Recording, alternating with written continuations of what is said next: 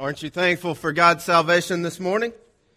Indeed, it is a blessing, and as we come this morning, we celebrate what a great God we serve, and we understand that His purpose is not just for you and I to be made sons and daughters of His kingdom, but for us then to become fellow participants in sharing the gospel with others. He wants to use us as vessels of redemption, people who would be ambassadors on His behalf, as Pastor Keith shared with us last week. As we began this morning a few years ago, as I was a student in seminary, I want you to understand, in those moments I was thinking and asking for God to lead me and direct me. And several years ago, when I was in the process of praying for God to lead me and guide me in the ministry, I prayed for God to give me a church. But I want you to understand, I didn't pray that God would give me a big church. I didn't pray that God would give me a small church. I didn't pray that God would give me a medium-sized church. I didn't pray that God would give me a church in the city or in the country.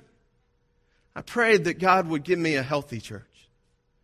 A church that would desire to know and to love Him and to serve Him. A church that would desire to make a mark upon the community and upon the world for the sake and cause of the gospel of Jesus Christ. Indeed, a healthy church is one that is warmer in fellowship, deeper through discipleship, broader through ministry, and larger through evangelism. A church that indeed is marked with a love for God and a love for others. Indeed, the person has remarked that you can't always judge an army by those that are sitting in the mess hall. Isn't that true?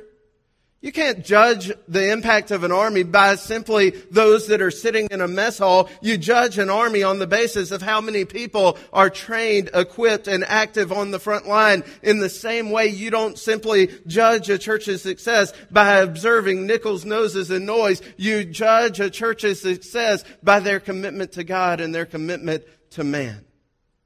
You judge a church by how healthy and prepared it is to take the gospel into the battle of everyday life and to impact this community and this world for the cause of Jesus Christ. If we truly want to measure the impact of the church, then we don't simply need to measure the impact of how many people are sitting and soaking up a Sunday morning sermon during the 10:30 hour. We need to measure how many of our members are active, engaged in service within the church and within the community. How many of us are zealous for the cause of the gospel going forward in the midst of our lives? How many of us are committed to personal evangelism when we want to measure the health and the well-being of a church? Listen, we need to see whether there is a strong desire and devotion to receiving and applying the faithful truths revealed within the text of Scripture, so that we might really see how they love and obey God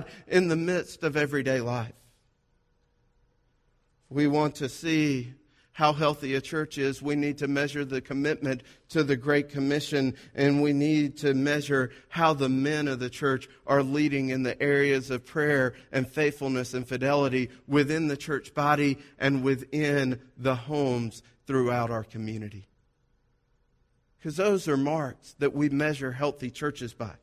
See, God's desire is for His church to have an impact within the culture and context that He planted, so that many might come to know and love Jesus Christ as their personal Lord and Savior, as their Redeemer. And see, God's desire is not just for that to happen, but that to happen through men and women walking faithfully before the world and showing what it means to live in the transforming power of the gospel of Jesus Christ. And the reality is, God has a place, especially last time we were together, we focused on the women, on those model matrons who would be godly women in the midst of an ungodly world. And today we're going to focus on those godly men, those model mentors, those model men who would be godly men in the midst of an ungodly world. But understand, God's desire is for His children, His daughters, and His sons to be faithful witnesses within the midst of our country, within the midst of our culture, so that the gospel might go forward. That's the commitment we need to have.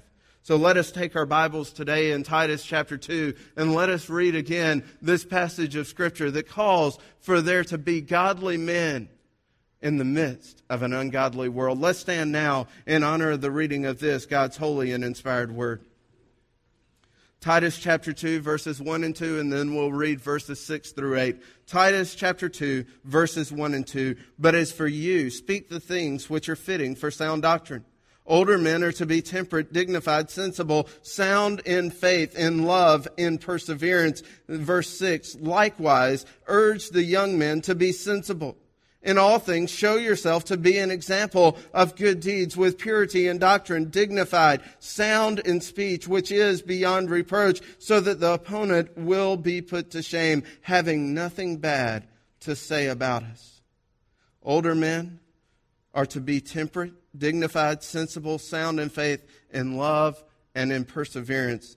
Younger men are to be sensible or self-controlled. Father, we ask now that you would give us wisdom to understand and to apply this passage of Scripture. Let it speak into our lives in such a bold and powerful way that we would go out differently than when we came in. Lord, that we would see that there is not a certain group, not a certain people that are more important in the participation of the gospel, but that each and every one of us are vital in your plan to send the gospel to the ends of the earth. Lord, let us give ourselves to that, to being faithful witnesses, Father, for the sake of the gospel. We ask now that through this time you would speak, Lord, for your servants are listening. Speak, Lord, for your servants are listening. In Jesus' name, amen. As we come to this passage, we indeed see that we are to have model men within the midst of the church. And these model men are to be godly men in the midst of an ungodly world. And we see that in this passage, God desires for His sons to be model mentors for other men in the areas of godliness and holiness as they live in the transforming power of the gospel of Jesus Christ. That's what God desires. He doesn't desire you just to sit, soak, and sour. He desires you to come, to learn, to pour yourself out before the Word, to absorb the Word into you, and for it to transform your life in such a way that then as you go out, you would serve Him and you would call others to come to follow Him because of the life that you live. Not just the words you say, but the life that you actually live. Now Titus has been left behind there on the island of Crete, and Paul has told him in verse 5, set things in order. Make sure that everything is set in order there. And so Titus is trying to make sure and call the church within the midst of that corrupted culture to be a positive, redemptive influence upon that land. They needed spiritual maturity. They needed people within the congregation that would devote themselves to showing forth the good works of the gospel of Jesus Christ. And Titus has been given the assignment to challenge the church in these areas. In order to establish that, Paul gives instructions not just for one group of people, but for every group of people. He says, hey, to the older men, this is what you are supposed to do. Then verse 3, to the older women, this is who you're supposed to be. Now, to the younger women, this is what you are supposed to do. And then in verses 6 through 8, to the younger men, this is who you are supposed to be for the sake of the gospel. So he doesn't just leave one area and say, well, this one area, this one aspect of your church is more important than all the rest. No, it is to be a total body life throughout every age and every opportunity for the sake of the gospel. Each of us is to engage our lives in gospel ministry through the way that we conduct ourselves. And so Titus was instructed to approach every group in the church and challenge them to live out a holy life, a godly life in the midst of a corrupt culture. And really what is being said here is, listen, I want them to be godly men and women and live out their lives in such a way that they would be salt and light within the midst of the culture, so that the culture might see their good works and glorify their Father who is in heaven. Adamsville Baptist Church, that is our goal. Just as hard as it was for them to live that, the church to live that out in Crete back in Paul's day, it's just as hard for us to live it out within our day, because we live within a corrupted culture, right? Right? Yes. Watch TV. Just turn it on this afternoon. You'll see all kinds of things that 50 years ago you never thought would have been acceptable within our culture. But understand this. He didn't only want them to live holy lives just for the sake of everybody else looking and saying, oh, aren't they holy? He wanted them to live holy lives so that the gospel would be attractive to those who don't know Christ, and so that lives might be changed and transformed by the power and the work of Jesus Christ. He wanted them to be a healthy, well-balanced group of believers that clearly and attractively presented the gospel to their community in the context of everyday life. And still today, that's His goal.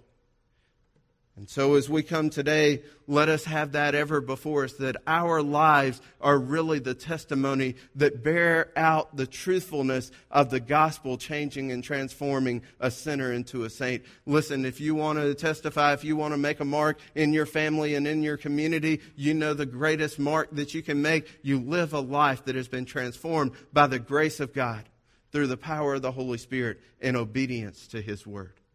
That will change the community and culture. But today we are going to focus on these model men, these men who are supposed to be mentors, that are supposed to live out godly lives in the midst of an ungodly world. And first we see today that there is a command to all Christians. There is a command to all Christians. We touched on this last time we were together, but he starts out by saying, listen, you must teach what is in accord with sound doctrine. In contrast to the false teachers and what they're teaching, Titus, you need to bring the gospel to bear upon each and every situation and circumstance of life. You don't need to teach what those guys are teaching. You need to teach the truth of the gospel. And Paul does not say this in a form where he says, Titus, you need to preach, you need to teach, you need to have everybody in the classroom. You need to have everybody in the sanctuary. And then you need to expound for them this lifestyle. He says you need to be talking about it day by day. That's the Greek word. It's not the word for teach and preach that is found throughout the rest of the New Testament. It is the word for simply talking in the midst of everyday conversation. That's how God has designed for His truth to be transmitted. It's a lot more powerful when a mother or father sits down in the midst of life and shares the gospel and the implications of the gospel with the child than when they simply come in here and hear the pastor say it from the pulpit. Moms and dads, hear me and hear me well. Grandmas and grandpas, hear me and hear me well. Your life is more of a testimony and a witness in the lives of your children than I will ever be, than I ever could be, because they're looking to see you walk it out. So that's what we understand. All Christians are to be sharing the gospel. They are to be talking about it. And that present term, tense term, means not only to talk about it once, but for the rest of your life, you should be so changed and transformed by the gospel that has saved your soul and secured your destiny, that for the rest of your life, you just talk about it everywhere you are and in the midst of everything that is going on. See, this is a good reminder for us. Teaching does not have to be in that formal setting. In fact, the best kind of learning often takes place in the midst of daily life. And this is one way that God actually intends for the passing on of the faith throughout the generations. In Deuteronomy 6 and 7, even in the Old Testament, that was one of the ways He had designed. For He says this, these commandments I give you today are to be upon your hearts. Impress them on your children. How do I impress them on my children? Simply by wearing their tail out every time they're disobedient? No. Talk about them when you sit at home, when you walk along the road, when you lie down, and when you get up. That's how you live it out. That's how you transmit the gospel from one generation and faithfulness from one generation to the next. God's design is for the truth of His Word to permeate all of our lives and to be shared in the context of these redemptive relationships. This is the mentoring model of the master teacher, Jesus Christ Himself. Indeed, as Jesus taught truth, He walked about on this earth. Isn't that the way He lived out His life? He talked about truth, but He did so in an engaging way as He walked around this world. Listen, the few minutes I have on Sunday morning may make a mark upon your life. But even more of a mark will be made as we share life together. as you see the practical implications of understanding and applying God's Word into all of life. Indeed, all Christians are called to communicate sound doctrine, that which is healthy, that which is, we get our English word hygiene from this word that means sound or healthy doctrine. We ought to be a hygienic church. Is that a word? I'm not sure. We ought to be a church with good spiritual hygiene, teaching sound doctrine and applying it in meaningful ways as we walk out our lives next to each other in the midst of this world. If we want to be spiritually healthy and desire others to be spiritually healthy as well, then we must talk about the truth and dialogue about doctrine in practical ways as we walk out and flesh out our lives each and every day. Someone has put it this way: for all Christians, sound doctrine is the basis of sound character, and sound character testifies to the fact they have sound doctrine. See, doctrine and duty go hand in hand. Doctrine and character go hand in hand. When you have bad doctrine, you're going to have bad character, and your bad character is going to point to your bad doctrine. But if you want sound doctrine or sound character, you need to first have sound doctrine, and that sound doctrine then will be demonstrated by your sound character. All of us are to live out the gospel in the midst of our daily lives. But now let's look particularly in the area of men. Verse 2, Paul comes back and says, older men, this is what you are to be. Here's to be the example. You are to be temperate, dignified, sensible, sound in faith, in love, and in perseverance. Now listen, our culture is getting older, isn't it? Yes? Yeah. What's happening even now? The baby boomers are moving into retirement, right? The baby boomers are starting to move into retirement. Many of you are in that age group. Many of you, indeed, are part of the graying of America, as it is being referred to. In 1994, 1 in 8 people throughout America were over the age of 65. By the year 2030, 1 in 5, 68 million Americans, 1 in 5 will be over the age of 65. Indeed, every 6 seconds, a person turns 50. How many of you are turning 50 this year? No, I'm just kidding, especially if you're a lady.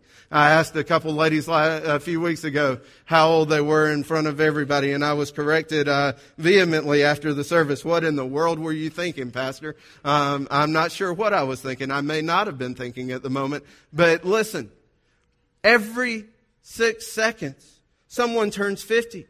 The largest percentage of age group within America that is growing the most rapidly is those who are over the age of 85.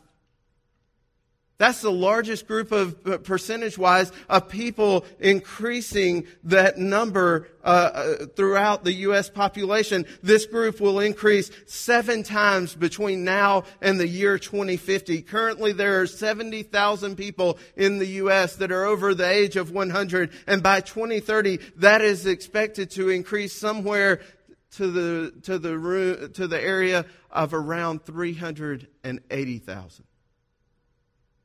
That's amazing. And as we get older, that reality sets in.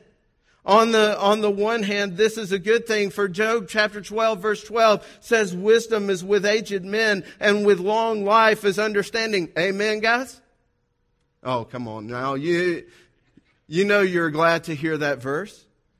As long as these growing old don't choose to tread the path of grumpy old men or grumpier old men, this is a good thing. There is actually great benefit within our culture, within our church, of those who are gaining age and wisdom and godliness in the midst of this world. And so the question naturally falls to us, well, what does Paul mean by old? Well, within this context, within this culture, old meant mature, but specifically there were 2 types of people in that Greek culture, older men and younger men.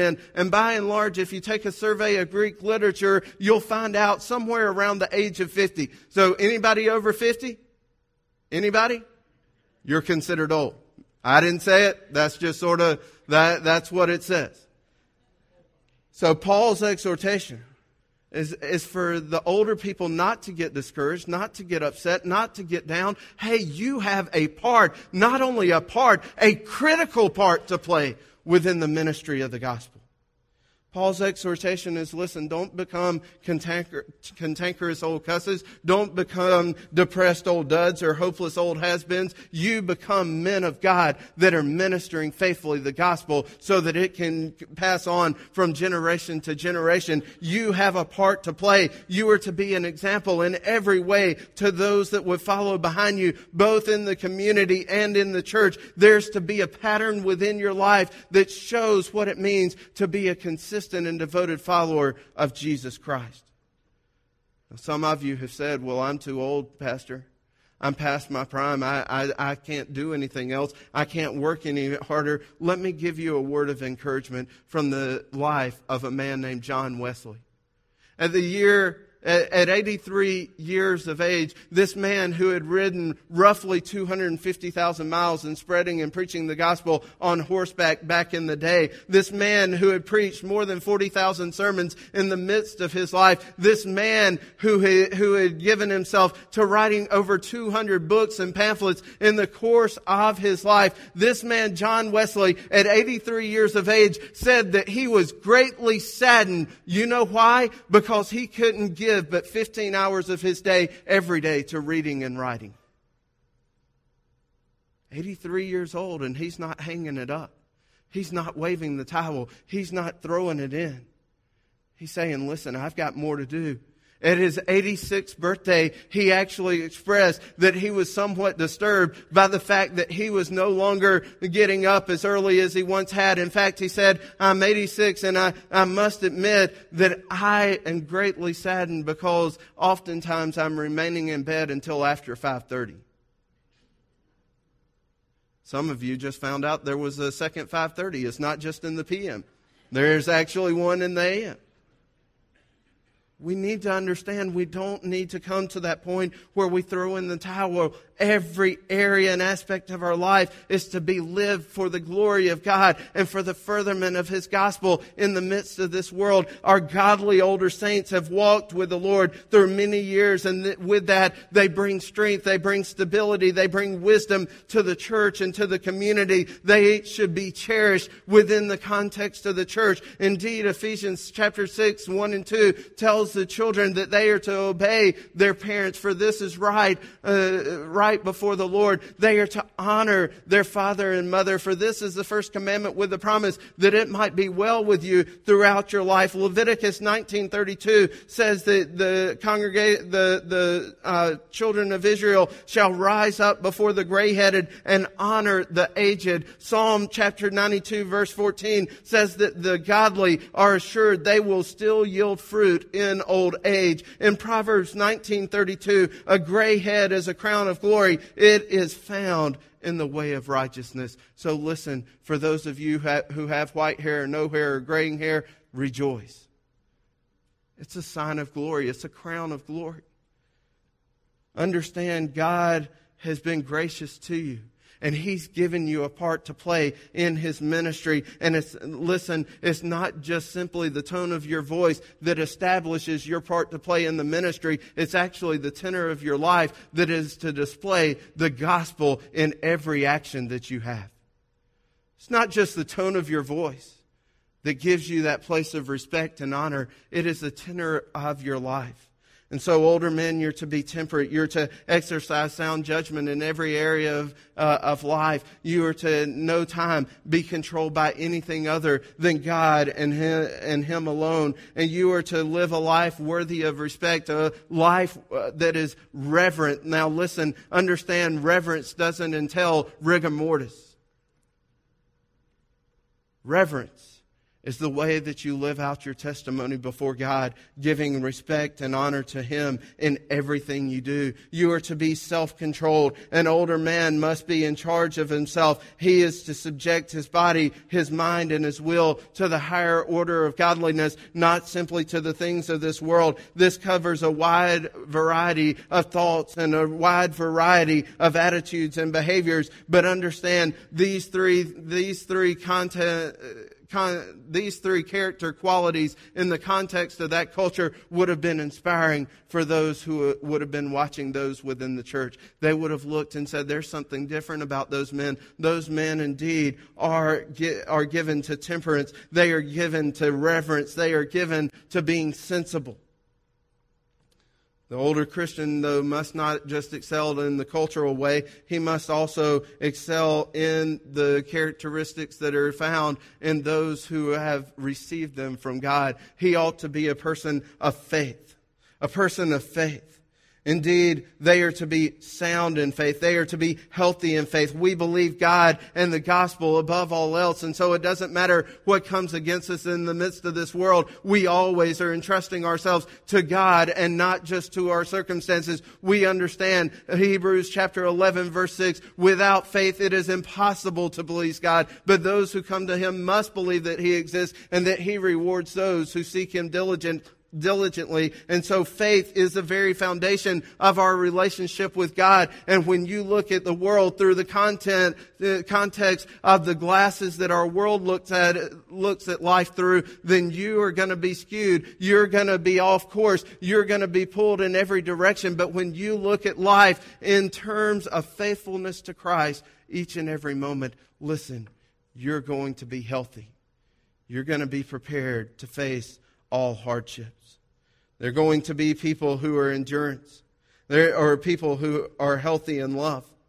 That healthy love reflects a love for God above all else, and then a love for others over their self. They are going to have redemptive relationships, selfless love expressed in the context of human relationships. They're going to persevere in the midst of the problems of life. This word endurance or perseverance comes from a compound word that means under and abide. To endure means to remain under trials in a way that honors God by patiently waiting on Him, not by getting excited, not by losing faith, not by walking away in the midst of the trials, the tribulations, and the troubles of life, but by running to Him and believing that He's going to strengthen you and sustain you, that He's going to see you through. Indeed, endurance is the purest expression of faith.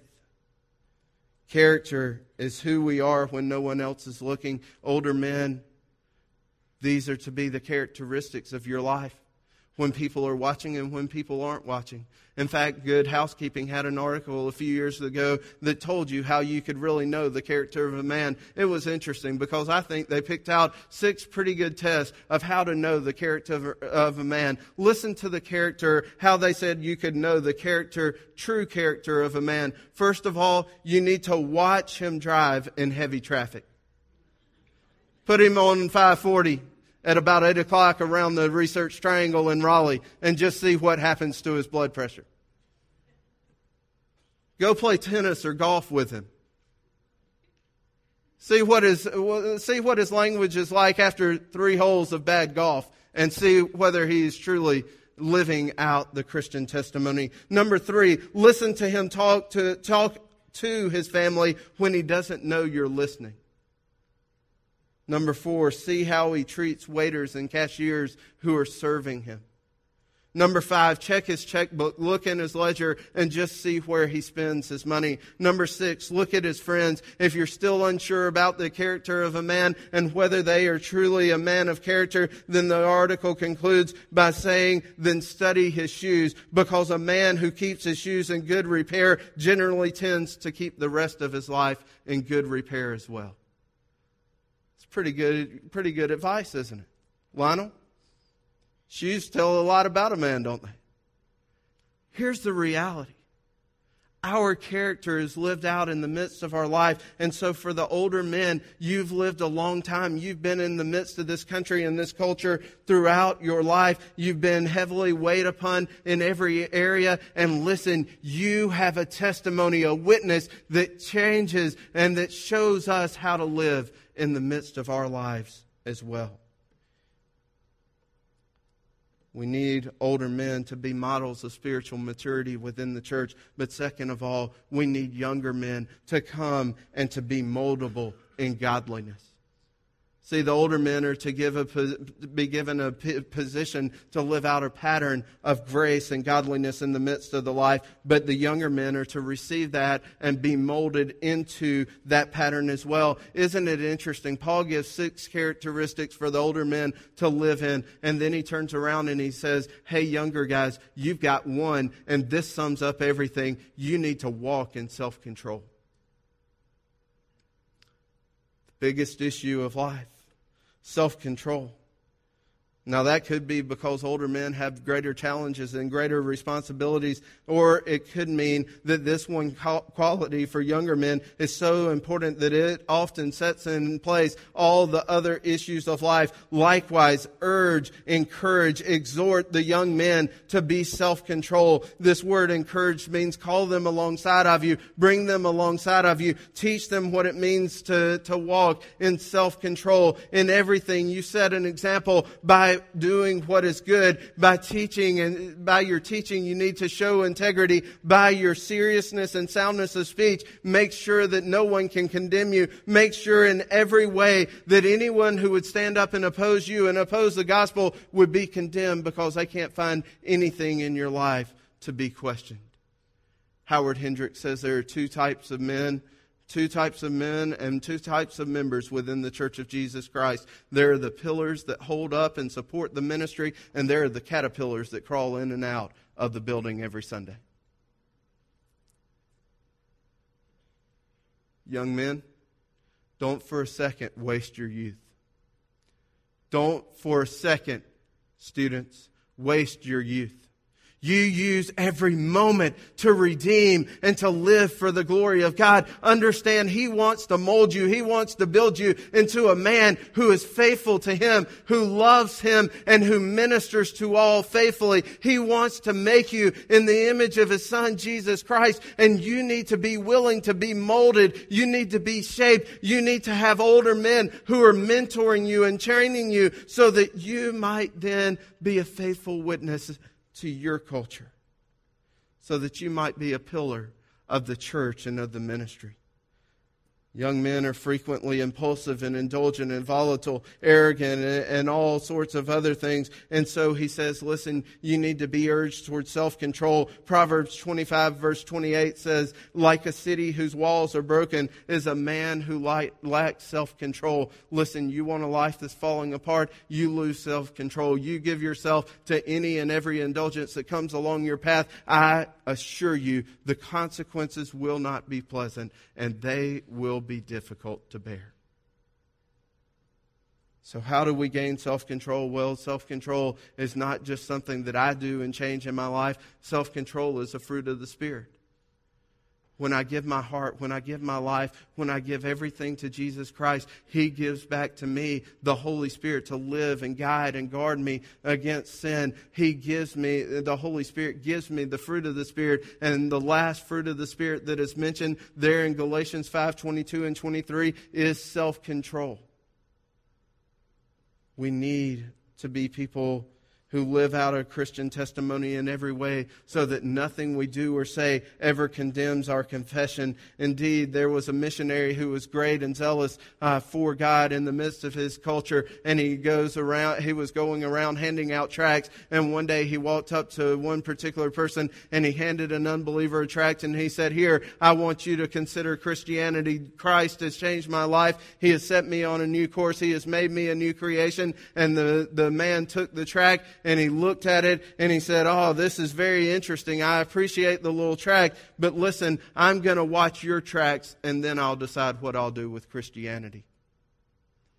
I'm going to watch the tracts of your life and see where you go and what you do.